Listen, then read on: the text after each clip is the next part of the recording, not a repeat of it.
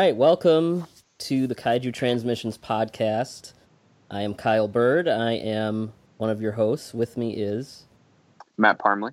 And we are delighted to be joined, I think, for the fourth time, by a very special guest. We have Norman England, all the way from Japan, being very generous with his time. Once again, thank you for coming back to us. No, thank you for having me. I think it's the third time. We did the first one, then we talked about subtitles. Yeah, that was, I think, the second time. Then we did the GMK commentary. Yes. Okay. I remember. It's all coming back to me. But in any case, it's nice to be back, and good to see you guys are still kicking. Yeah, and for whatever reason, we have our cameras on, so we can see how horrible we all look. Yeah, well, that was my request, so... I don't know. I guess we've done the other ones with just audio, so just disenfranchised voices floating around. But anyway, so here I am. It's Saturday, late morning in Japan. As the man of leisure that I am, I usually wake up every day around 10:30. Oh man. With kids, I don't have that luxury. It's like 7:30, no matter what day it is. So, you're in Japan. How's the pandemic going over there? America's on fire for many reasons. Yeah, well, I mean, it's not like the government here is any more competent than the government in the U.S. Right. They only somehow managed to get lucky so far that we haven't had a lot of deaths. But actually, cases have been slowly increasing. So it's kind of worrisome. I mean, I stay home most of the time. I mean, really, most of the time. And, when I do go out, I go out to the supermarket, by the station, and I have my bank is there as well. Japanese are already, fine with wearing masks, though I have noticed, I went out this morning and I got a cup of coffee because I like the coffee at 7-Eleven. And I'm noticing in the past few days when I've just gone out, like I said, for food shopping and stuff like that, that less and less people are wearing masks. It's still I would say it's still 90%, 95%. But I noticed today, I wear a mask every time I go out, and it's really no big deal. So that whole, the stuff you see in the U.S. of people feeling like it's an infringement on their God-given rights. Yeah, it's insane out here. Yeah. I mean, are these the same people who take their shirts off and go into restaurants and demand to be served, and they take their shoes off because that's an infringement? I demand to eat with my shoes and shirt off. Who are you, you people? I don't seem to remember that ever, protests against that. Yeah, so. I don't know how everyone's masks are, but mine are pretty loose around the face. I forget they're there after 2 minutes, and and that's it. And you think all the construction workers and people that work in factories, and they wear masks for 12 hours straight. Well, we're going to talk about stuff in the iDol because there's a lot of cool things there. But before we transition to that, unrelated question, because we saw Linking Love at G-Fest a year ago, and we need to know, what was the process for translating and subtitling that battle rap sequence? Well, Kaneko asked me to subtitle it, and the film really got a raw deal in Japan.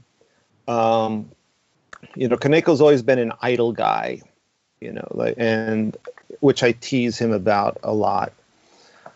So a lot of his early films were iDol movies and things like that. And, the iDol history has gone through a lot of developments. It used to be the single singer, kind of clueless look that women would have. And then there'd be the doofus guy idol stuff, and that kind of morphed into in the early 2000s with Morning Musume, which were like these huge groups, not just a single girl or something like that. So that's become, and then with AKB48, where they made it more of a populist kind of thing, where the fans would vote on who were their favorite singers, and then they would rise and fall in importance. So his whole Linking Love concept was to give viewers unfamiliar with the idol culture, let them see what it was all about and kind of show the philosophy behind it. And so I know it was a very important film for him, but the company, and I mentioned AKB48, and a lot of the songs they use in the film were actual AKB48 hit songs. So for whatever reason, the guy who runs, the idiot guy that created AKB, his name is not coming to me right now, Atsushi something. Anyway, his brother saw Linking Love and badmouthed it. And then right away after that, the company was like, we're not going to promote this anymore. That's how powerful, these guys are. So they had very limited screenings. I mean, Kaneko was very upset about it. I mean, we went to a couple screenings, and it was always, everyone loved the movie. It's a fun movie, yeah. Yeah, I loved it. It was a lot of fun. Got good reviews and stuff like that. It was just given a raw deal by the distributor. They just suddenly were like, we're going to wash our hands of this because the brother of the most powerful guy in entertainment, for whatever reason, didn't like the movie. So anyway, I mean, he's been trying to get it shown at foreign film festivals. So he asked me personally to subtitle it, which was kind of funny because the two of us went down to the company to pick up the master reel, the hard drive of the thing. So we went down, and they made us wait in the lobby. They came by, they gave me a box, I say, okay, I got the hard drive. I get home and they gave me the DCP. I don't know if you know what that is. That's it's like a hard drive that's designed to go into a special system so they can send it to a movie theater. They slide it into a slot and then they can project the film that way. I'm not a movie theater. I need a USB connection on this thing. So that was like a little bit of chaos. And then they wound up contacting the editing company, and they had one hard drive of the film, on a regular, USB 3 connecting thing, which they sent to me. I'm like, this is insane. It's like I've got the only, copy of the movie of this thing. So anyway, I subtitled that at home, and at first I subtitled it without lyrics because the lyrics are a pain in the ass, So, then he's like, you got to do the lyrics. And I'm like, I don't want to do the lyrics. And so we had a little back and forth on that. And then I'm like, well, you're going to have to talk to that guy from AKB, the Atsushi, what's his name? Akimoto. Yeah. That's his name. You're going to have to talk to him. So he talked to him. He said back, tell Norman he's free to translate the songs in any way he sees fit. So I'm like, okay, great. And then I looked online and I found a lot of fans had done fan translations. The AKB is very popular in Asia. So there were some sites I found where they had them in English, in Chinese. Some had them in Korean, in English. So, I looked at those and I worked with those. I worked with my own versions of the things because I didn't want to just copy. I've had that happen before. Right, yeah. You told that story. I mentioned that with watching Godzilla 1985. No, it was Godzilla versus Mothra. Right, the lyrics. And they start singing the Mothra song, and those are my friggin' lyrics on the bottom. And I'm embarrassed by that translation. It's like the first thing I ever translated. I didn't know what I was doing. it's a very peculiar translation, but so whoever did the subtitles just went in. They took it from the Neil Norman CD, probably. I'm sure they didn't have the G-Fan issue that first appeared in, and they took it off like it's not an official translation.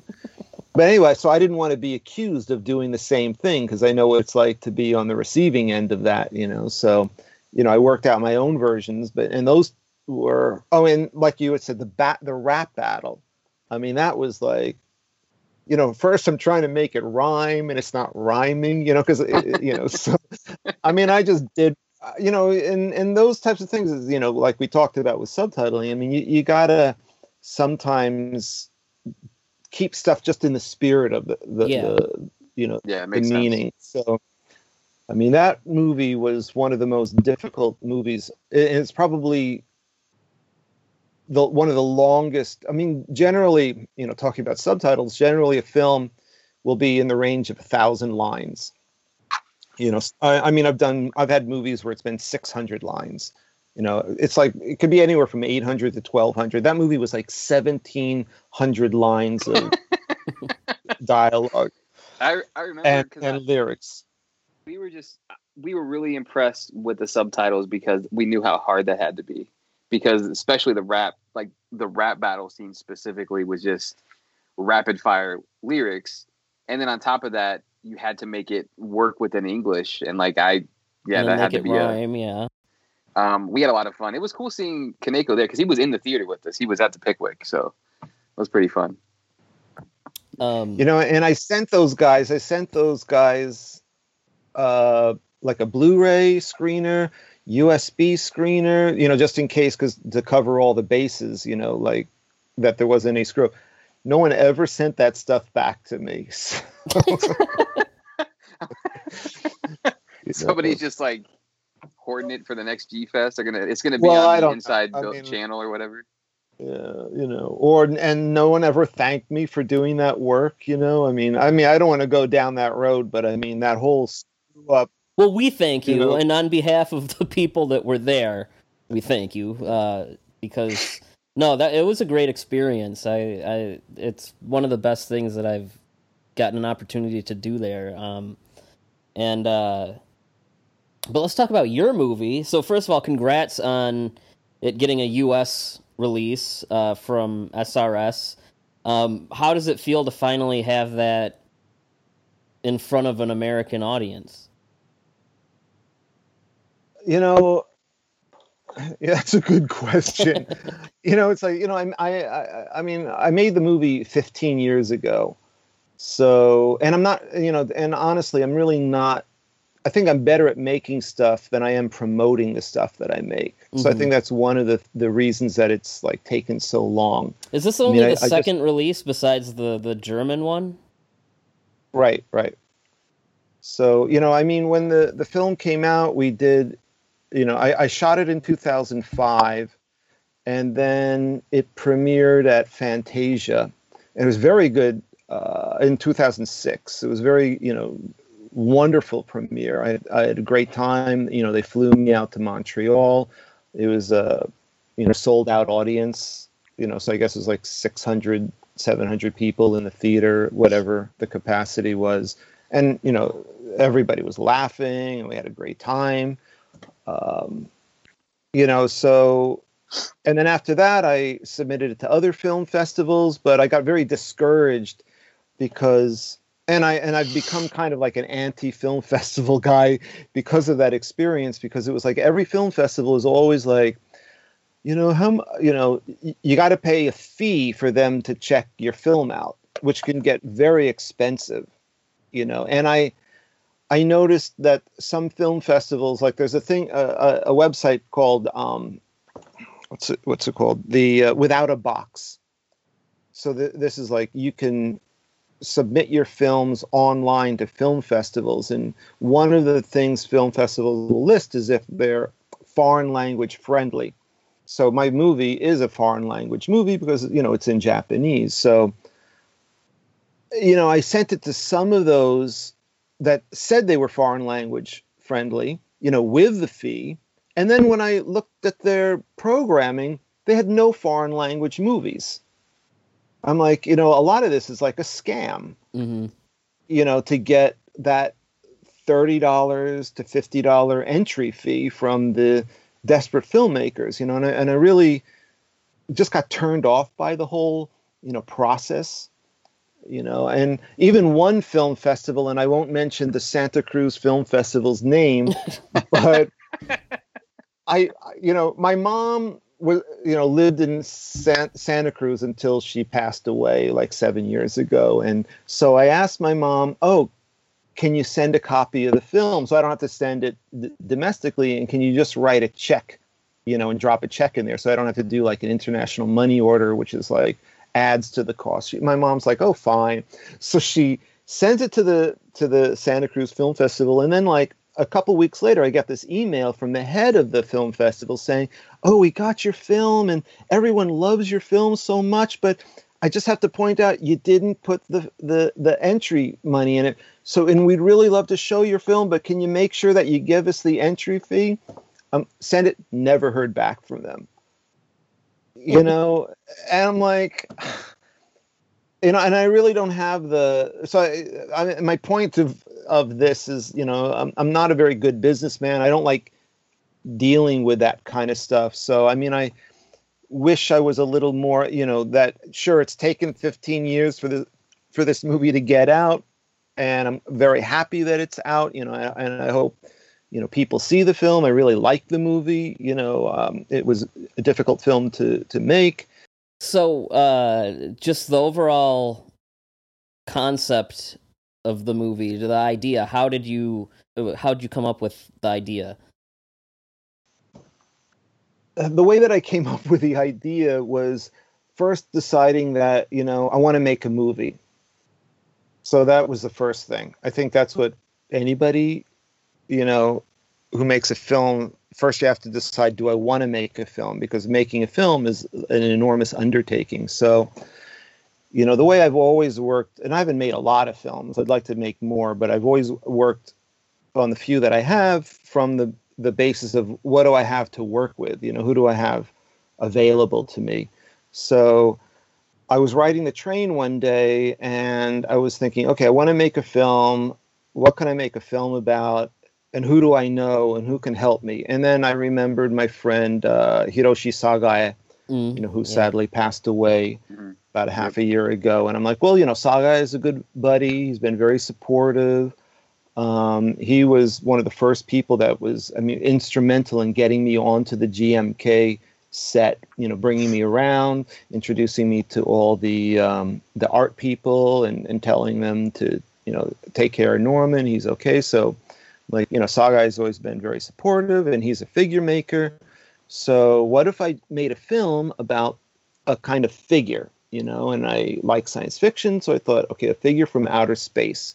I'll do something with that, So I contacted Sagai. He was like, yeah, I'm totally down for making it. And we worked together for a while, coming up with designs, but I wasn't really happy with the direction he was going in. And I wanted something a little more U.S. stylistic. I think his was a little cuter than I really wanted it to be. So then I wound up parting ways with him, which was, no bad feelings or anything like that. He's a busy guy anyway, so, and I wasn't paying any money, So, and then I went with Bill Gudmundson, who's based in Chicago, who's another fantastic figure maker, and Bill, worked for my designs, and it took a very long time to get the design of the iDol. And it was fun for me because it was like I'd never made a figure before. In the behind the scenes thing that you thankfully sent us, I was watching that, and it looks like there was one, like you were gluing one of the antenna back on. Oh yeah, those things broke off all the time. But I do have this one, is a soft one, and actually, cool. Kakuse just made this. He's like, you might need this. And I don't know, I don't remember exactly because it was a while ago, but he took one of Bill's and he cast it, and then he made a foam rubber version of it. And thank God he did, because you can see some of these were like throwing this around, But in the scene that you saw in the making of when we were on the bridge, I couldn't use this one because it was too it was too close up to it. You could see this one's not as detailed, as the other one. Okay, so I mean that was basically it. I came up with a story, and I thought what would be kind of like a nightmarish tale for somebody who is a figure collector, and the figure actually winds up not so much collecting them, but being in control of them rather than us being in control of our toys. Plus, I have a lot of like animosity against like toy store owners, as you can see in the exchange at the beginning of the movie. So I've gone through. I mean, I guess all of us, if we're collectors, I used to be a comic collector in the 70s, and boy, it's like some of these guys that would sell comics. It's like, so you get like this like 35-year-old guy. No offense to you, just having your birthday at 35. I'll be 35 in a month. I mean, you get these guys, and then you get these like me, like 14-year-old kids, like, oh my God, it's Avengers number 17. How much do you want for this? And and just looking at you like, oh Jesus, is this my lot in life, selling comics to kids? Yeah, no, it's most comic stores I went to as a kid, and the ones that I still go to every now and then, I see exchanges like that all the time. Still, it's just part of it. Norman, you mentioned the comic store, but the one scene in particular, was that like an actual store, or was that just like stage? Because there's a lot of really. Oh no, that's an actual store, and I can't remember the name of it. And actually, I did a commentary, and I did mention that in the commentary, but I'll mention it right now. I lived in a town called Shimokitazawa, and in Shimokita at the time there was a figure shop there. So I went, I talked to the guy, can I shoot in your place? And I brought him a lot of customers, and friends come from the US, from Europe and stuff, and they're collectors. That would be one of the places I'd bring them to, and a lot of his, so anyway, the guy was like, yeah, sure, fine, you can use my shop, so we're like a week away from shooting, and I go down with some of my staff just to like scope out the place, and figure out how we're going to set up stuff. And the guy's like, you got to give me, and I was like, I want you to give me like $500 or $1,000. I don't remember what it was, but it was like this, like the budget on this film is like 10 grand, So I'm like, I can't, what? Like, what the hell? And I though I do clearly remember, he said, if this was a Gamera movie or a Godzilla movie, Toei and Toho, they would pay me $10,000 to use this place. I'm like, do I look like Toei or Toho? We're just going to be here for a couple hours. And he was like, really wouldn't budge. So I'm like, screw you, and we went out, and I don't remember how I found this place, but I found this place. I went down. The guy was really like laid back and cool. He's like, yeah, sure. You can shoot the place. You can use my place. And, and it wound up, actually his store was visually more appealing than the other place, So, we went in. I mean, it was rather tight, and, we shot the place. The guy was happy, and he was like, I think the store is gone now. And I remember him saying that he was really happy that he got the place on film. There you go. When you're making films, you plan for things, but you never know what's going to really happen until you're there. I mean, even the script, I learned that the script isn't anything really more than a plan for the shooting phase, because the shooting phase is the reality phase. So everything's preparation for entering into reality. And you try to be as prepared as you possibly can, and also be prepared to just improvise, for whatever. I mean, even like other things, like bringing Godzilla down to size. I mean, we had to improvise a lot on that. That's what I mean. I'm just trying to say, like filmmaking, there's always like these like crises that you don't expect. But that's the thing, I think, like a good filmmaker, especially when you're working with limited crew and limited, resources, that you have to be prepared for the X factor, because it's going to come, And actually, to be honest, I like those moments. I like, it's like, like figuring out a mystery. If you're reading a mystery book, like, oh, I got it. I figured it out. There's certain kind of joy, building a puzzle. I'm really happy that the company SRS picked it up, and they've been really great.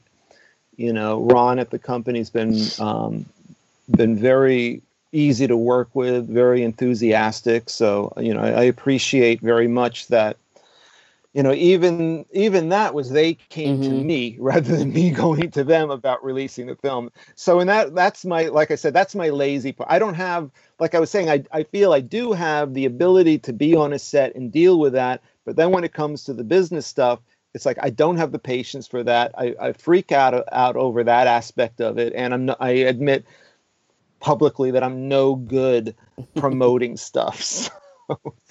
So anyway, we all have our strengths and weaknesses. So you co-wrote this with Kaneko's brother Jiro. What was the writing process like for you guys? Well, I mean, basically, I wrote the story. I laid out the story. I did the whole story. The story is my story, and then, but I wrote it in English, of course. So I need, somebody to write the Japanese script. So then, I contacted Jiro, and I was like, Jiro, write my friggin' script. I didn't give him a choice. So we got together, and we're good friends and stuff. So, we. Got together, we went over the thing. He kind of speaks English. He likes to speak English. So, we go back and forth, English, Japanese, blah, blah, blah. So then he had this idea, I'm going to translate your script literally. So he did the first version, and I translate Japanese scripts into English, and you can't do literal translations. We have different expressions. English is a more expression-based language than Japanese. And I mean like that by saying things like, I was so angry my blood was boiling. You said that in Japanese, people are going to be like, what? What is that? What does that mean? And Japanese is more like, they call them gion, onomatopoeia based languages. So like we'll say, oh, it's raining cats and dogs outside, and they'll say it's like what's the word, zaza ame futeiru, and zaza is supposed to be like the sound of rain. I mean, Japanese do have that stuff, but comparatively, it's less. So Jiro thought to do a script that really reflected, what I mean, translating these things directly from English into Japanese, and everyone who read the script couldn't figure out what was going on with the script. It didn't make any sense, So then we abandoned that way, and Jiro's like, you're going to have to let me, do it like a Japanese script. So then Jiro did it as a Japanese script, and I stayed involved in that process. And but Jiro and me, we're both like, we're kind of politically aligned, and we both have the same kind of, I guess, life philosophy. So Jiro understood the things I was trying to express in that scene. I think he did a really good job on that. And I don't know if I've mentioned this before, but when I was working on the film and I'm living in Shimokitazawa, one of my buddies in the neighborhood was Takashi Yamazaki, who directed the film Sanchome no Yuhi, or Sunset on Always. He's done so much stuff since too. He's like a big, like he did the Yamato movie and the Parasite films. Yeah. Like he became pretty successful. He's a big science fiction fan, so that was one of the things. He did a film called I can't remember the name of it, but I interviewed him for Starlog magazine, and he was really happy about that because he's a big sci-fi fan, and one of his films is released in the U.S. on Sony released it. Returner. The hell was? Yeah. Yeah, Returner. That's it. So Starlog contacted me. I said, "Oh, let's do an interview." He was so thrilled. I get to be in Starlog. I guess that was like one of his like dreams and stuff. Anyway, so we were hanging out a lot and stuff, and I said, I'm going to shoot this film. He was like, "Oh, can I take a look at the script?" I'm like, "Yeah, fine." So he calls me up the next day and he's like, "I stayed up all night and I rewrote your script." I'm like, "Okay." What does that mean? So we got together in my beloved Starbucks in Shimokitazawa, and he's like, "Here you go. I didn't get any sleep last night. Like I stayed up all night rewriting this." I'm like, "Okay, fine." So I go through the script, and he had like scenes with multiple figures inside the spaceship, and they're like talking to each other in their alien language, and I'm like, "How am I supposed to shoot this?" And he goes, "I don't know. That's your problem."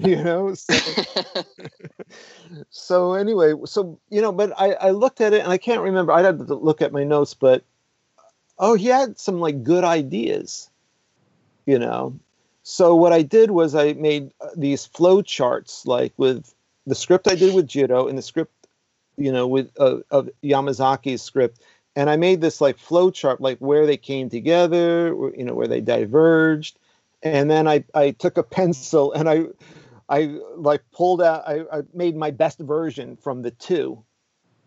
I made my best version from the two, and then I had Jiro put them together. And Jiro was so upset. He goes, "I am a professional scriptwriter. This is an insult." And I'm like, "Jiro, some people, anyone who writes a script, you ask, your contemporaries, your friends around you to read it and give you feedback. Some people give notes. Some people sit down and talk to you. His way is rewriting the whole script. I mean, don't take offense to it. It's not nothing personal. It can only make the film better. So he calmed down. He did it. And I think we wound up with a stronger script because of I gave him a credit, like at the ending of the film, like script additions or something like that, on it. So, and I have to also say, like, one of the things I love in the film, the very ending where it says "the end" and that changes to "endless." Yeah. That was Yamazaki. That was Yamazaki's idea. I'm like, I'm stealing that. I'm taking that. And that's the thing about filmmaking. Ideas come from all over the place, and your job as the director is to recognize an idea that will strengthen it. And the worst directors and the worst people to work with are people who like, "I only want to use my idea." I've worked with people like that. When I was doing the Sushi Typhoon stuff with Nikatsu, we had a guy that his whole thing was my ideas, because he wants to go and say, "I did this. This is me." He wants to have his fingerprints all over it. And sometimes in the writing, and I was in charge of a lot of subtitling and doing PR, and he would rewrite the PR or send me something. And I'm like, "I've got to change this. This is grammatically incorrect." "Well, this is the way I want it." I'm like, "No, but it's wrong. It's grammatically incorrect. This is what I want." And finally, I mean, he got the boot, because you can't work that way. Well, speaking of ideas, were there any films, shows, directors that you would say were big influences for the iDol specifically? No, I wouldn't say anything specifically. One of the things that I don't like about modern filmmaking is when you have like a lot of pre-production meetings, people will, to communicate, they will say, "I want something that looks like this in another film." They'll reference other films or lighting like in this other film. And it's kind of a shortcut. And I've done it myself. But, sometimes, I feel like it was more exciting to be back in the day when they didn't have stuff to reference and they're trying to figure out stuff, like you look at, you guys know I'm a big fan of Universal horror stuff. And I love watching those things because it's all like they're breaking new ground with lighting and cinematography, and sound, The only thing that really did inspire me going back to the figure was in the 1960s, there was a toy that was put out by Color Forms called the Outer Spacemen. And they made like 6 or 7 bendable rubber figures that were meant to match up with the Major Matt Mason line of toys, which was very popular around the moon landing time. You youngsters weren't around back then. I have a Major Matt Mason joke in the iDol too, which was kind of referencing that. So some guy approached, Color Forms, those things you peel off and stick around, So Color Forms, this guy approached Color Forms, would you guys want to release these toys? And he made these toys to match up because the Major Matt Mason had no, it was just exploration stuff. This is at a time where you could still sell toys or sell ideas that didn't have enemies. Stuff like that. So it was, people were still enamored by just the idea of science. That's what people's minds were like back then. So Color Forms decided to release alien creatures that could match up with the Mattel line of Major Matt Mason toys. And there's one figure in that called the Martian character, which actually I have right here. I'm going to show you guys. Hold on a sec. Now, this is my most prized possession. I've got it in the bag here. Here you go. Alpha 7. Can you see this? There you go. Little green alien. Yeah. Right. And see on the back here are all the other ones from different, like Jupiter and Pluto. And some of these are like completely lifted from movies like Barbarella and the English one from the early 50s. The name is not The Man from Planet X. So some of these, like the Man from Planet X is right over here. And this angel guy, totally from Barbarella. But anyway, so, this is my absolute favorite toy. I found this as a dead stock in the 70s, and I bought it for 50 cents. It's worth like $2,000 now, unopened. But wow. Anyway, this was my initial idea, my inspiration. I wanted it to be kind of like an homage to this figure. So this sort of, I would say, would be the only thing that I pulled in, from my own life. Okay. So how'd you go about assembling, it's an indie production. How'd you go about assembling the cast and crew and, finding people like costume designers and so on and so forth? Well, just like I said earlier, people that I know, I know this guy, he does this, someone introduces me to somebody, like my producer on the film. She was a friend of mine from the US, and she was based in New York, Japanese woman. So she read the script. She said, okay, I want to be involved in this. Then she said, oh, I know Hiro, the DP on the film. Hiro read the script. He's like, and I saw Hiro's reel, and I'm like, oh my God, this guy's like a real pro. I'm thinking just to shoot it myself, with like a crappy camera or something like that, But so really, I guess in a way I got lucky, like I got this person involved. They knew somebody, they liked the script. They came into the thing. Then Hiro brought in like a whole like lighting crew, professional lighting crew. Like the guy who did my lighting, he's done stuff like Wild Zero and I mean they're all like these pro guys. Like the first day of shooting when we're at the park, this truck pulls up and all these people I don't know come out. They're hauling equipment all over the place. I'm like, oh Jesus, I'm making a movie, like.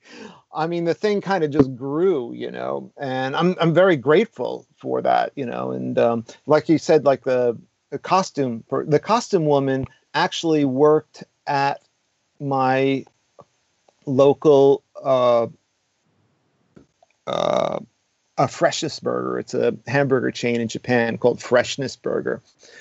So I had been talking to her. I'd go over there and every now and then and buy stuff and then she had said to me, "Oh, I'm interested in doing, costume stuff for TV and movies." And I said, "Well, I'm going to shoot something." She came in, so I let her just handle it.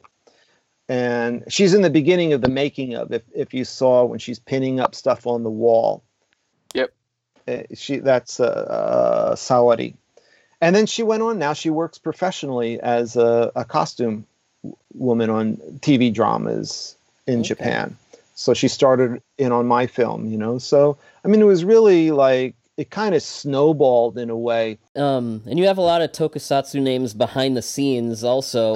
Kenji Suzuki, of course, Yamazaki, Kiyotaka Taguchi, Hajime Matsumoto, Ko Otani does the score, Tomo Haraguchi shows up as an actor. Is it similar with them in that, these are all people that you knew prior and, you just reached out to them and asked if they would be available and willing to do it? Yeah, I mean, basically, like you mentioned, Matsumoto, I met on the set of Gamera 3, and excuse me, and Matsumoto, it was funny, like, so I'm at Kyoto Station, it's all madness shooting Gamera 3 over several nights and stuff, and I'm talking to Kaneko, and I'm like, "Who's this chubby guy over here?" And he goes, "Oh, that's Matsumoto. He's like the best special effects supervisor in Japan, and he's really good." And I'm like, "Oh, okay. I want to interview him," because that was my thing. I'm going to interview everybody. And so I go up to Matsumoto. "Can I interview you? I'm from Fangoria." He's like, "No." And I'm like, "What?" I'm like, and I go back to Kaneko. I'm like, "He didn't want me to interview." He goes, "Oh yeah, I forgot to tell you. He hates reporters." I'm like, "Oh, okay." So then I guess it was like on GMK, because he was also the Super Effects supervisor on GMK. And what that means, it's kind of like a liaison between the effects set and the live action set, and Matsumoto's thing. And one of the reasons, I mean, everyone's always like, "Oh my God, Higuchi's a genius. Higuchi's a genius." I'm not saying he's not a genius special effects guy, but one of the things that was very important to the look of the Gamera series was the work that Matsumoto was integrating the two together. So Matsumoto does a lot of composite. He's like the composite genius in Japan. So he's really responsible. Like I'd be on the live action set on GMK and Matsumoto's there. Then I'm over at the special effects set and Matsumoto's there. He's racing between the two to make sure that things are shot properly, that he can, because he has to put them all together, in the end. That's right. I remember I was on the train platform coming back from Toho from something, and I bumped into Matsumoto, and Matsumoto's like, "Yeah, let me take your script." I gave him the script, and here comes the train. He's now just reading my script intently. And he got on the train, and then he contacted me the next day. He's like, "Why don't you come over?" So I went over, and I brought a bunch of storyboards over. We went through those. He made suggestions. "You shouldn't do this. If you do this, the audience is going to see it this way." So he gave me a lot of very useful stuff. And then I'm like, "Oh, Matsumoto, you're so awesome. Why don't you handle my special effects on the film? Yamazaki's doing some of my CG stuff, but I need like a guy that's going to integrate some of the stuff." And he's like, "Are you asking me to do this for free?" And I'm like, "Of course I am." And he's like, "Okay, fine, I'll do it, And I just want you to know I get like $500 a shot. And that doesn't even matter if you take one shot and you cut it up. It's $500 for each instance that it appears in the thing, but I'll do it for you." And I'm like, "Thank you." So, and he handled it very professionally. I mean, we blocked all the shots off that he was responsible for, and then he had and Taguchi, and like you mentioned, Taguchi, who's now big Ultraman director, but Taguchi at the time, I knew Taguchi as a fourth AD on Kamiya's set on GMK, and then Taguchi was involved. It was so funny. Like, what's the film after GMK? Is Mechagodzilla, right? Yeah. Yeah. So when I go to the first day of shooting on Mechagodzilla, Taguchi's there, but he's not an AD. He's on the art staff. And I'm like, how did you go from an AD, a fourth AD, which is not a very good job, but how did you go from the fourth AD to the art staff? He goes, I have no idea. They just said, you're on the art staff this year. And then he was on the art staff through the rest of the Millennium series, building stuff and working things. And I think it was good for him, like, and he helped out in other ways in the iDol, like at the very ending scene, when you see on the alien world and there's an alien sitting on the alien landscape, that's actually something Taguchi took from the Godzilla set. Was like, sometimes what they do on the Godzilla sets for landscaping, sometimes they have these big sheets that are like canvas sheets, and they've glued rock and grass and styrofoam that they spray painted brown and stuff, and they'll just throw it to hide the floor, and sometimes Godzilla will just walk over this stuff, it's like, throw this stuff. So he had taken a big sheet of that. And then I was at his place. I guess he was preparing to shoot his film G, and he had one of those sheets there, and I'm like, let me borrow the sheet. So I borrowed the sheet.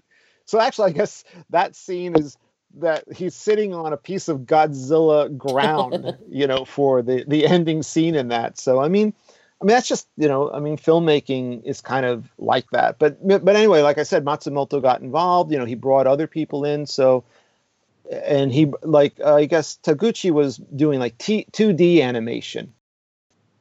Well, you also had Yukijiro Hataru, who obviously Gamer Films. He does a ton of what I would consider indie tokusatsu. What was it like just working with him and having him there in the movie? Oh, great. I mean, I guess Jiro contacted him because I wanted him from the beginning, and I guess maybe Jiro or maybe Shusuke. I think Shusuke contacted him. Kaneko contacted him, said, "Oh, Norman's doing a thing. He'd like you to be in the film." And then Kaneko called me. He's like, "Oh, Hotaro is up for it. Send him a script." So I send him the script. He called me. That's right. I remember he called me. He goes like, "Hi, Norman. Do you know who this is?" I'm like, "No." He goes, "Oh, this is Yukijiro Hotaro." And I'm like, "Oh." He goes, "I want to do your movie." I'm like, "Okay, great." So we got together, and well, you also have Takako Fuji, who's probably most well known for playing Kayako in the Grudge series. How did she come on board to the iDol? She came on board. I was on the set of The Grudge, the U.S. version of The Grudge, and she's been on all of them since the beginning. So I knew her. I can't really remember. When did I first meet her? It must have been, Ju-On 2, the second one. If you've seen the second one, which is my favorite out of all of them, the hospital scenes where I went a couple times on the second one. So the hospital scenes when Kayako comes out and she's crawling across the floor. So I was there for that. That must have been when I met Takako the first time. So we did an interview and we talked a bunch. We had a good time. She was very sweet. And then I was on the set of The Grudge, and it was that scene where Sarah Michelle Gellar is like looking at the old lady, and I think Takako comes up from behind her or something. I mean, I haven't seen the movie in like a long time, but I watched that scene there, and then when that was done, Takako's like standing over by the concession stand, and so I had her in mind to be in the film. Actually, I have to say, originally I was going to use Ayako Fujitani, because I know Ayako, and Ayako she's a bit flaky, or I don't want to say flaky, but she's a bit like unreliable in some ways. Like I'd hang out, she'd be very nice. I'd contact her. She's like, "Let's go out." And then she'd call me, "Oh, I can't go out." So Takako was a little, not Takako, I mean, Ayako's a little like, I don't say spacey. I mean, she's a very brilliant woman, very, and I like her a lot. and I respect her a lot, but I just was feeling like I don't know if I can really rely on her because my movie's just an independent film. I went. That was part of my thing on the set was somehow I'm going to talk Takako into being in my movie. So I mentioned to her, Takako, I'm going to shoot a movie, and before I'm finished with a sentence, she's like, "Can I be in your movie?" And she's really great. I mean, she was really good in the film, and she's very positive. And here's another instance too. I didn't have a makeup person, and she said to me, "Do you have anyone doing makeup?" I'm like, "No." And she's like, "Well, Sachie, who was the makeup woman for all of Shimizu's movies, she's like, I always work with her. Why don't I see if she wants to do it?" And Sachie said, "Fine." And she was there. Man, this woman was there morning to night, every day of shooting. And she did it, for free too. So there, Takako brought my makeup woman onto the set. So that was really great. And going back to Ayako, and I think I mentioned this on the commentary too, when I finished the iDol, so I'm hanging out with Kaneko and Shimokita, and Aya came and joined us for lunch one day, and she's like, and Kaneko's like, "Oh, I'm going to Norman's house. He's going to show me the film." So she's like, "Oh, I want to see the film too." So we went back to my place. We watched the movie, and then Ayako's like, "How come I'm not in this movie?" And I'm like, "Ayako, do you remember when I gave you the script and I said, can you be in this?" "Yeah, but I don't know. Why am I not in it?" I was like, "I cannot answer that." So anyway, but in the ending, it worked out. It worked. And I'm not saying it would have been worse if Ayako was in it, but I mean, that's a lot of things, in filmmaking, you make it work. So obviously you, Bob Eggleton, Fujiwara, and Yamazaki all did concept art for the film. How much of that was there, and how long was that process to actually, like, from start to the final decision before you selected something? Well, the concept stuff, I mean, I did a lot of art on my own, and when it came to Bob, I just asked Bob, do you think you could do 4 images for me from the script? Because I was still in I was, trying to raise as much money as I could. I mean, this is also before Kickstarter or any of these things, Yeah. So it was very difficult to get money. I mean, I put up my own money. I got some money from some family members. Other family members were like, no. I mean, my biggest investor was John Davis, who made the Jimmy Neutron TV show, in the 1990s. That's pretty sweet. So, yeah. Oh, okay. Yeah, no. So John was great. I mean, I even had one of those. Cool. I had to apply for, and I got a tax exempt thing. So if you put money into my film, you could subtract it from your taxes. So John was great. He's like, "I'd rather give you my money than give the government the money." So I mean, John put up like half the budget on the film, which was oh, wow. And I'm still grateful to this day for John doing that. And but it was still pretty tight. Things are, like I said, I mean, it was still only like maybe, like I said, 10,000 before between 10 and 15, because I was just finding money at the last moment, and just throwing it into things, So anyway, with the concept art, that was part of the thing. Was I put a package together, and I asked Bob to do a couple images, and Bob did some very wonderful, 4 images for the film, and they were very nice. And then Yamazaki just did his own things on the side.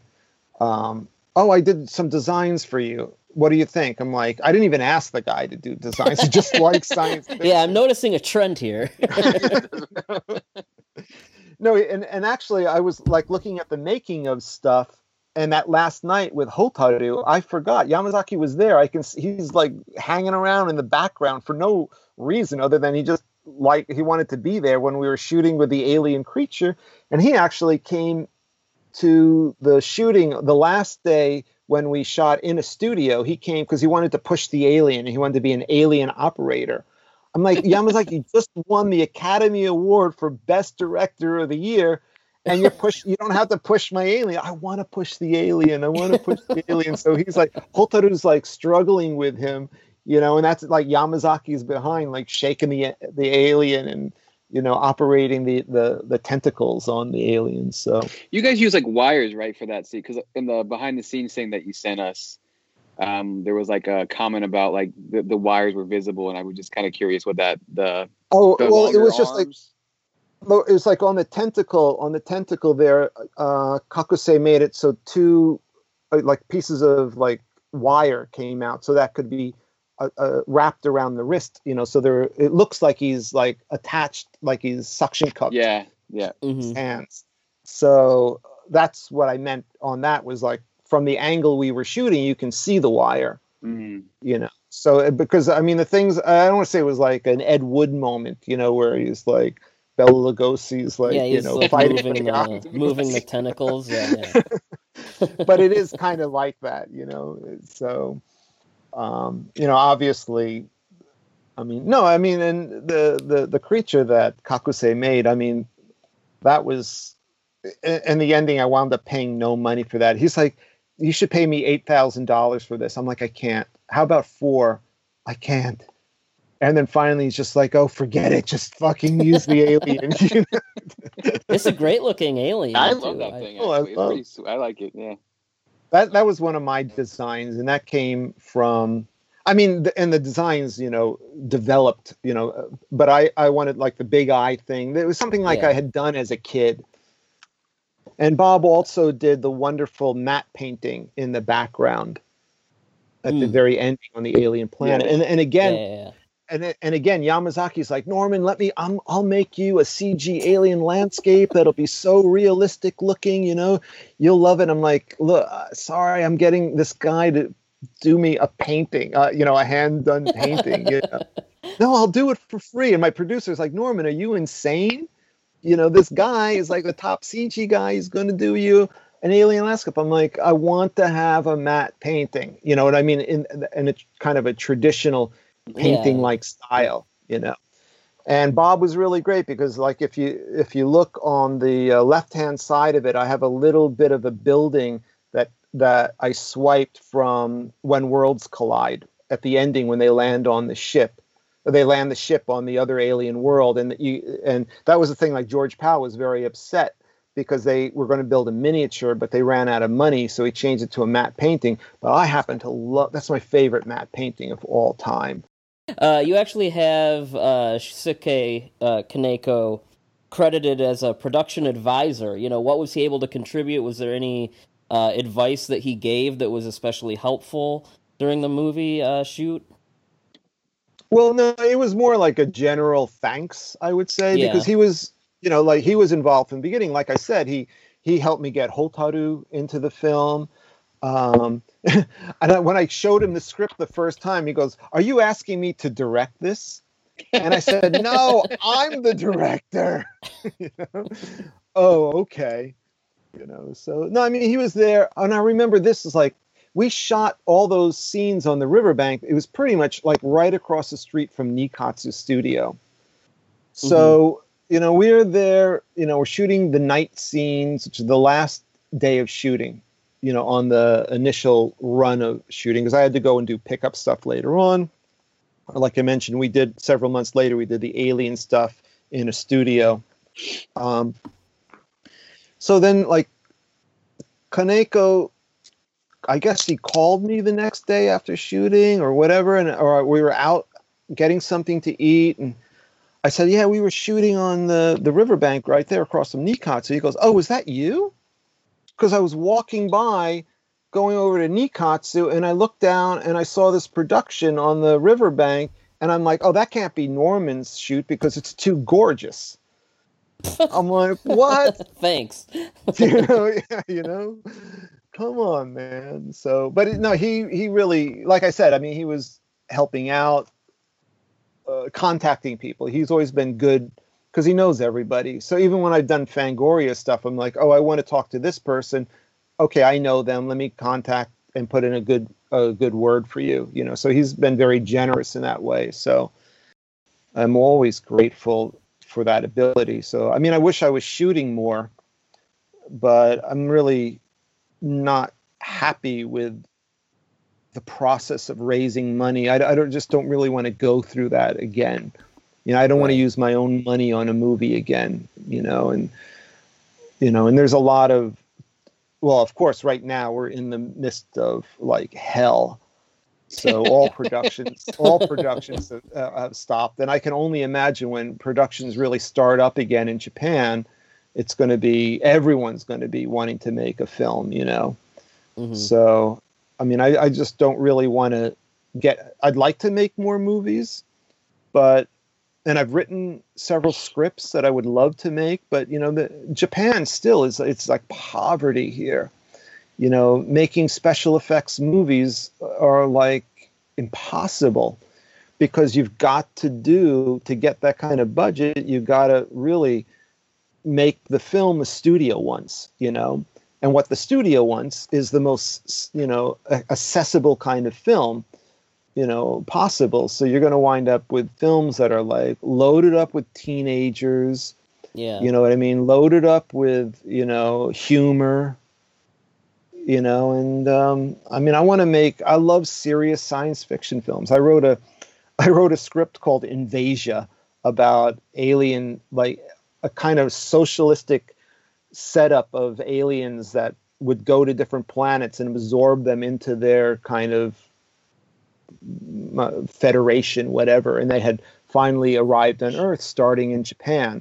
And I think I would definitely need a kind of budget for the film, and I shopped it around for a while, but it was really like, I was at Tsuburaya talking to Akira, who was like, I haven't seen Akira in like a decade, but he was like the last surviving son of Eiji. But he was like, we'll take your movie, we'll shoot it in China real cheap, and we'll do this. I'm like, that's not what I want to do. I want to do, fine, I know. You want to make a film, but I'm telling you how we're going to do it. I'm like, this isn't really what I want to do, and originally I wanted, okay, maybe we could actually talk about this, going to the casting. So you recording? Yeah. Okay. So, speaking about the lead actors in my film, Erina Hayase plays Mayuka, the idol girl in my film. And the way that I got her involved in the film was I was on the set of Kaneko's film Azumi 2, and I became friendly with Chiaki Kuriyama, who, is in Kill Bill. Yeah. And that was on the set of that. I'm like, she told me we're out for dinner and we're sitting with each other. We're talking about Kill Bill. And she's like, yeah, I had that weapon that I used, that ball thing. I had to practice for like 2-3 months on how to use that. And I'm like sitting next to this adorable small Japanese woman. And I'm thinking, this woman could kill me with this weapon. She's actually got this knowledge on how to use this thing. And I was like, okay, I'm going to get her to play Mayuka in my film. So I sent my script to her manager because I became friendly with her manager too, on the shooting of that. So I sent the script to them, and her manager, wrote me an email back and said, absolutely no way are you going to get one of our top actresses.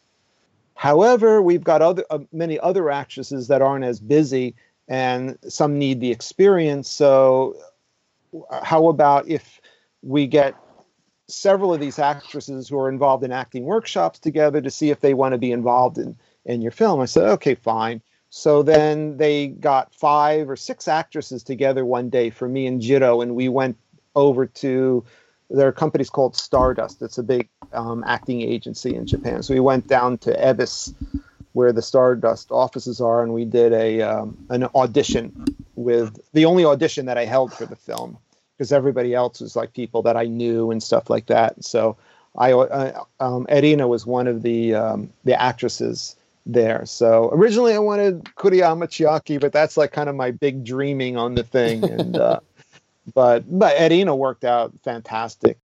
Norman, I want to ask you a bit about kind of just the themes of the film, because the film seems to deal with a lot of like arrested development and immaturity, and the lead character he obsesses over this idol to the point where it costs him his job, and he spends all of his money on this figure, and is kind of part of that toy collector culture.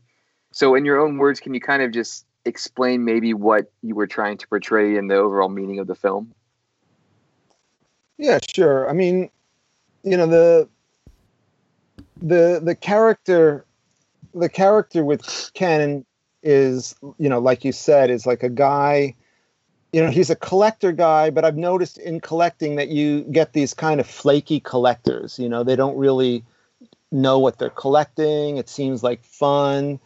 They don't really seem to have a goal, in mind. So I thought to do kind of like a parody of that. Like, he didn't know what his motivations were for collecting stuff. And part of the thing too is that, the iDol this isn't evident in the film, but one of the things, when we were shooting the film, that I decided was Ken has entered into an alternative reality. So the iDol is actually now completely in control of what's going on. And his reality, when he's in the control of the idol's manipulating him so everything will go bad in his life so that he can, get sustenance from this guy's emotional, intense emotional state. So I just thought, like, what could be, the worst things that you can go through? Like you said, like losing your job, over the toy, the girlfriend getting pissed off, spending money. I mean, I think everybody's got that kind of experience as a collector, hiding, the cost of things from your significant other, so I don't know. I mean, I just thought to collect all those little things. And like I said earlier, having like the dynamic between a ridiculous collector, a naive collector, and a cunning, seller, the Tanaka, the guy who runs the toy shop. So, I mean, it wasn't like there was any like deep message I'm trying to make with Ken. I just thought it was like, I just wanted to have a good laugh, at collectors' expenses, and on the other hand, even like his friend, like the Taki, the guy who's on the telephone, and I mean, I just wanted to have, kind of fun with, because like I said, I mean, I'm sympathetic to collectors and I'm sympathetic to fans and stuff like that, because I am a fan myself, but I mean, the fan world is also a ridiculous world, and there's a lot of like people that aren't really on the ball, in the fandom, and I completely admit to myself I've been in this fandom since I was a teenager, and I've said ridiculous things to legendary people in the past, but they've all looked at me and said, okay, I mean, the guy's still a kid, you know what I mean? And so I just thought, is there a little bit of yourself in Ken? Do you think? Hopefully not. Hopefully not. I mean, the guy's he's not like an idiot or a bad guy, but I also wanted to, show that he has, he learns something by his experience, I mean, I don't want to like be giving shit away, because I think most people haven't actually seen the film, but I'm hoping, I wanted to have, one of the things, I had a conversation with Shinji Higuchi once, and we were out for dinner, and we were talking about the weaknesses of Japanese cinema. And one of the weaknesses that I felt, I see a lot of Japanese cinema where the characters never develop. They're the same person who they were in the ending of the film as they were in the beginning of the film. And Higuchi's like, I want to make films where characters develop, they change, so he was like, and I remember that too. Like, okay, that's something I have to do. What can I do to a toy collector to make them realize, not to like toy collecting's no good, but to see that even, to see that, what they do is something that they like, and they should be then maybe a little more appreciative of what it is, rather than, how can I say this? Like there's a scene where he's talking to Mayuka, and I do a little kind of like a joke where she asks him, what kind of a toy collector you are, and he's like, well, I seem to change interest every 2 weeks, and I'm like, like this, and then she's like, I've always wanted to meet a serious toy collector, and that she's already under the control of the iDol, so it doesn't matter what he says, but so it's just kind of, I'm just having an expense at toy collectors. And I remember some people, were saying, Norman, it's unfair to pick on toy collectors because they're such easy targets. I'm like, yeah, it's wonderful, so, and I don't want it to be, it's like, I'm not like criticizing anybody, and, and some of my best friends are toy collectors. I'm sitting here. I got toys around my desk, but yeah, I got toys behind me. But you gotta laugh at it, I mean, yeah, it's ridiculous. I mean, it's just molded plastic. But in any case, I mean, to try and answer your question, I mean, there wasn't any like deep message that I was trying to make with Ken, other than I thought that it would just be fun to kind of joke around with the toy collecting, people, figure collecting people, and this is also at a time figure collecting's really exploded since then too. Like I've got the first Bandai Godzilla figure, like up over here. I bought that at Forbidden Planet in New York. God, that had to be 85, 86.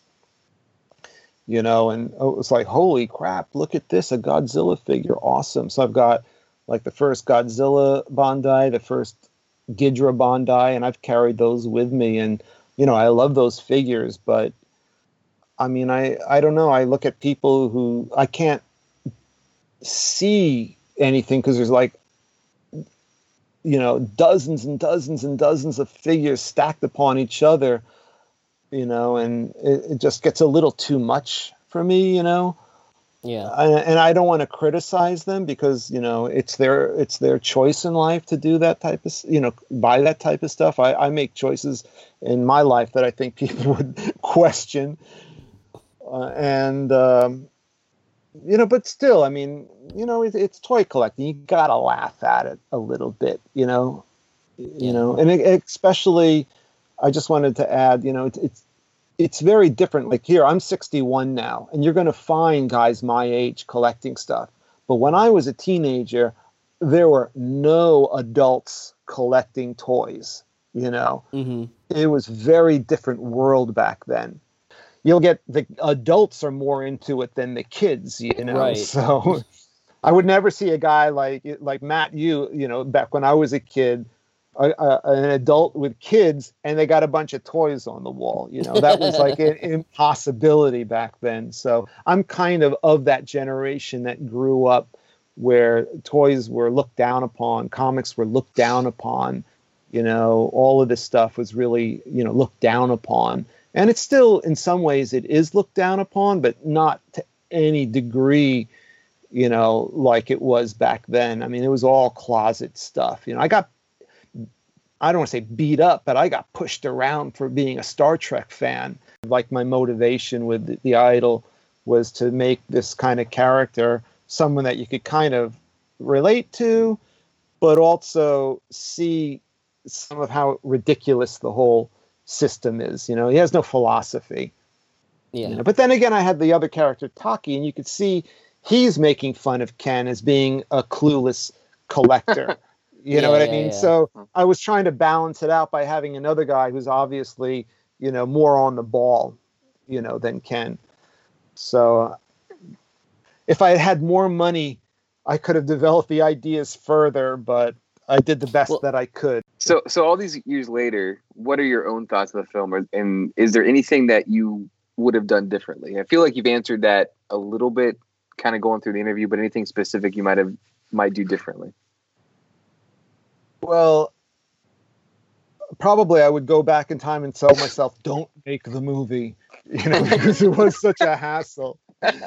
But No, I mean, like I said earlier, I look at the film, and of course, I would have liked to have done this. I would have liked it to have been like this. I would have liked to have more time, more effects time, more stuff with the alien. I wish I had more money that I could have added an additional 10, 15 minutes to the running time on the film. I didn't really care at the time about the running time. And I never have. My movies are all odd times because I don't want to overstay my welcome. I've always been kind of a speedy guy with my storytelling, not my speaking, because I talk a lot here. But in the films, I always like to keep things really concise, And then I look at other movies, and it's like, here's this like incredible long shot. The person just walked down the road. Me, I'd cut that out. But these are things that people do to like reach the accepted running time level, and the iDol is like 52 minutes, I think. Mm-hmm. And I felt, sure, I guess I should have made it like in the 70 range, but I didn't want to do like, I think it would have made it less enjoyable because it would have just been padding, and I didn't really have the money. Like I worked on this movie called The Temple, a couple years ago doing stills, a U.S. thing. And that production was a disaster.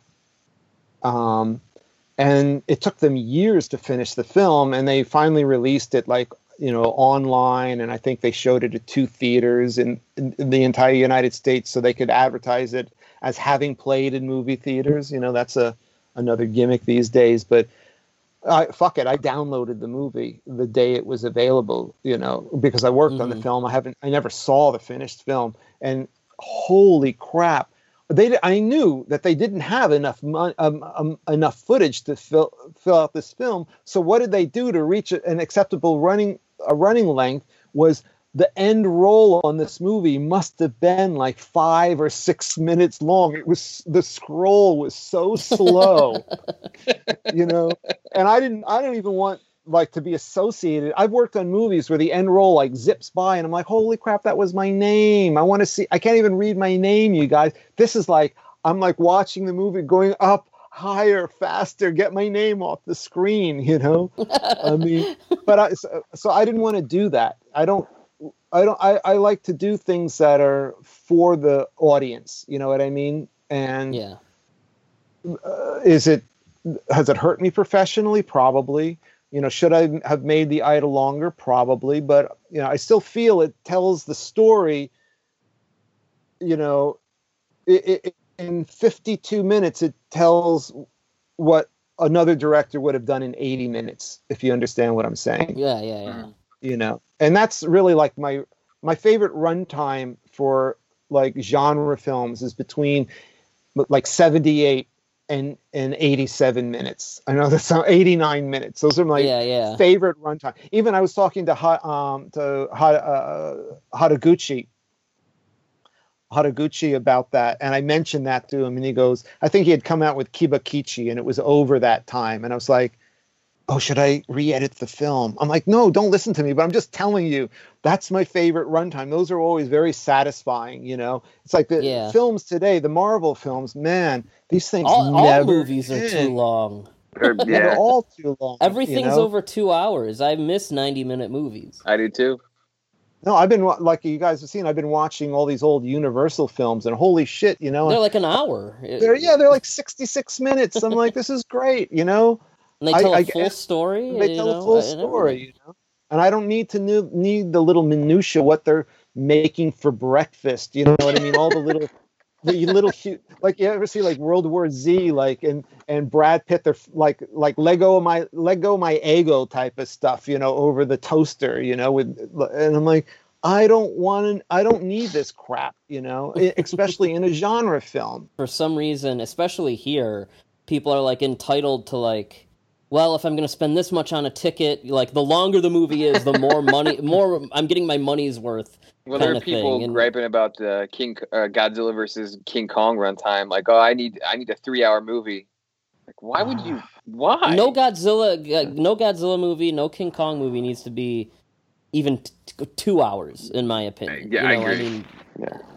No, I actually have to say, because I did complain about A Quiet Place, but that had a short runtime, so that impressed me. I have to say, okay, it was like a 90-minute film, but whenever I see anything and it's under if it's like under 2 hours, I'm always like, oh my god, like this is so refreshing. I mean, that's the thing. I didn't want to pad out the iDol, so I don't want people to be runtime prejudice against my movie. Yeah. No, I think it works better for it, like you said. I mean, you don't need all that, and whatever else you could have put in there would have been pointless anyway. And I think that's something you can only do in the independent field, I mean, but even so, like I said, I mean, I wish I had, if I had like another 10 grand, another 20 grand, I could have added, I could have had that time to develop maybe some additional things, or, really, like, the shooting was very quick.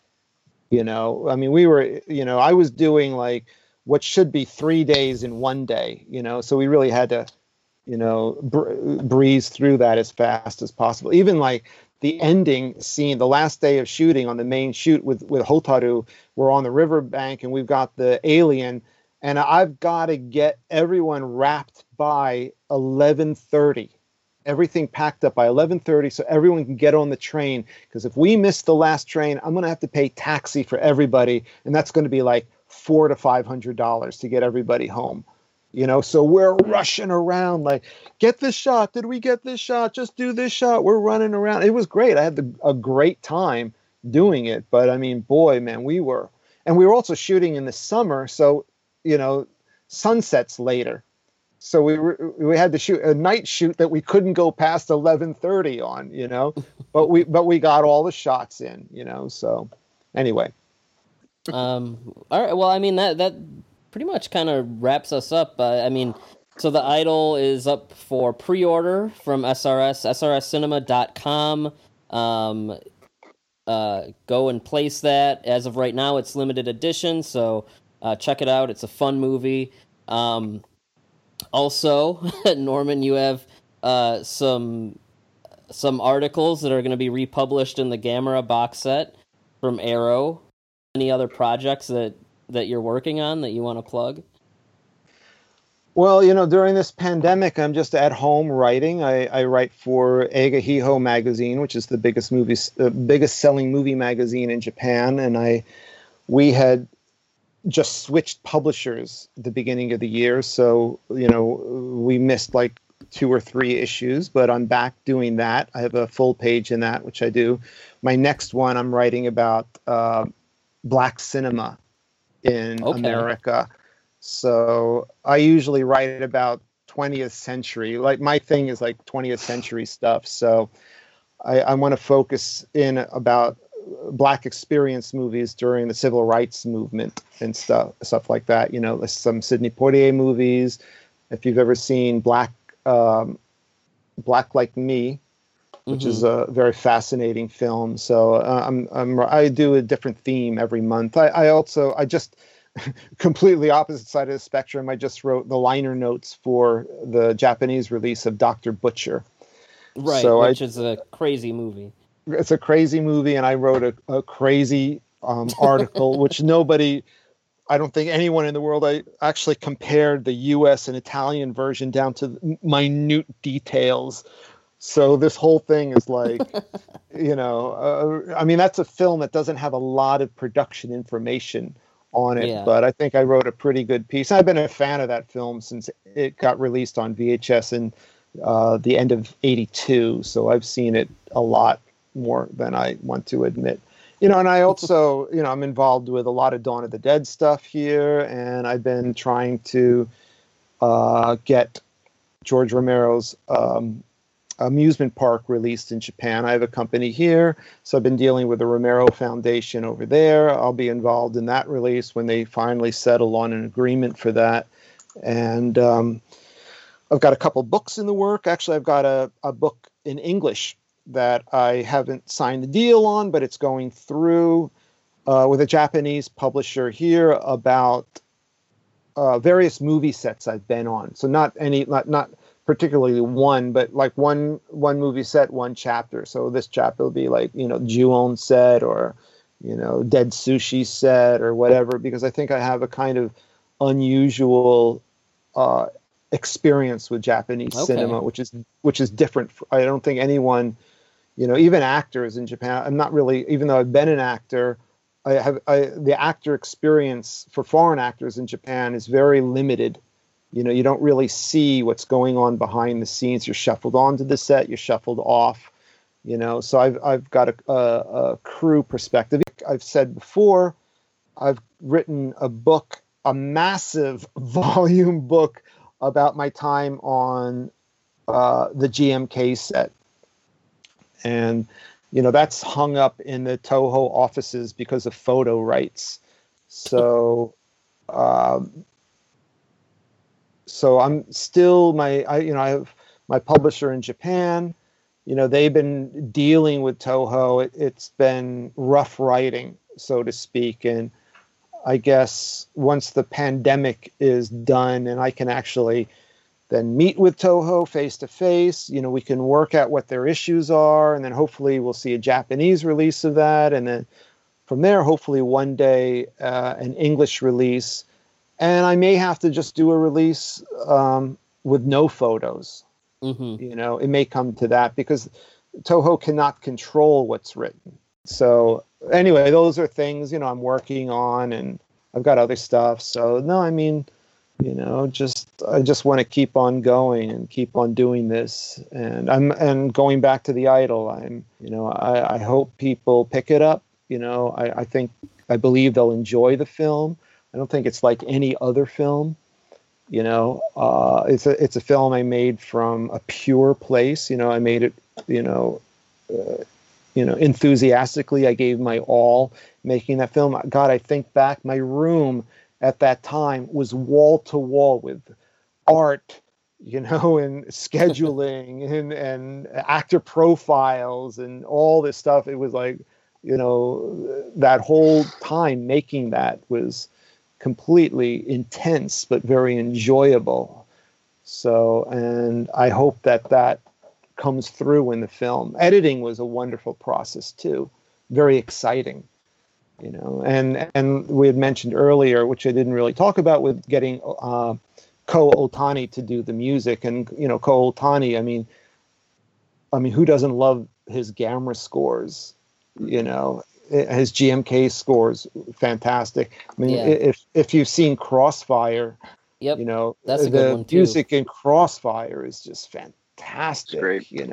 Better than the movie. Sorry, Shusuke.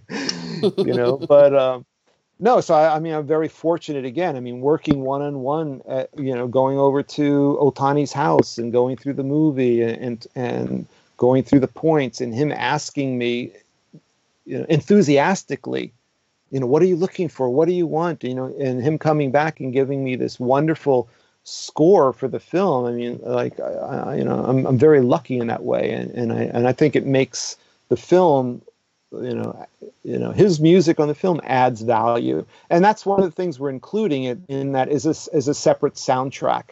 So nice. You'll be able to cool. access, because I want people to hear the soundtrack, and what's interesting about it is he uses sounds from GMK. Some of the little they're little like GMK intro. The little GMK like synth sounds on that. So that's kind of fun, So really great. I'm really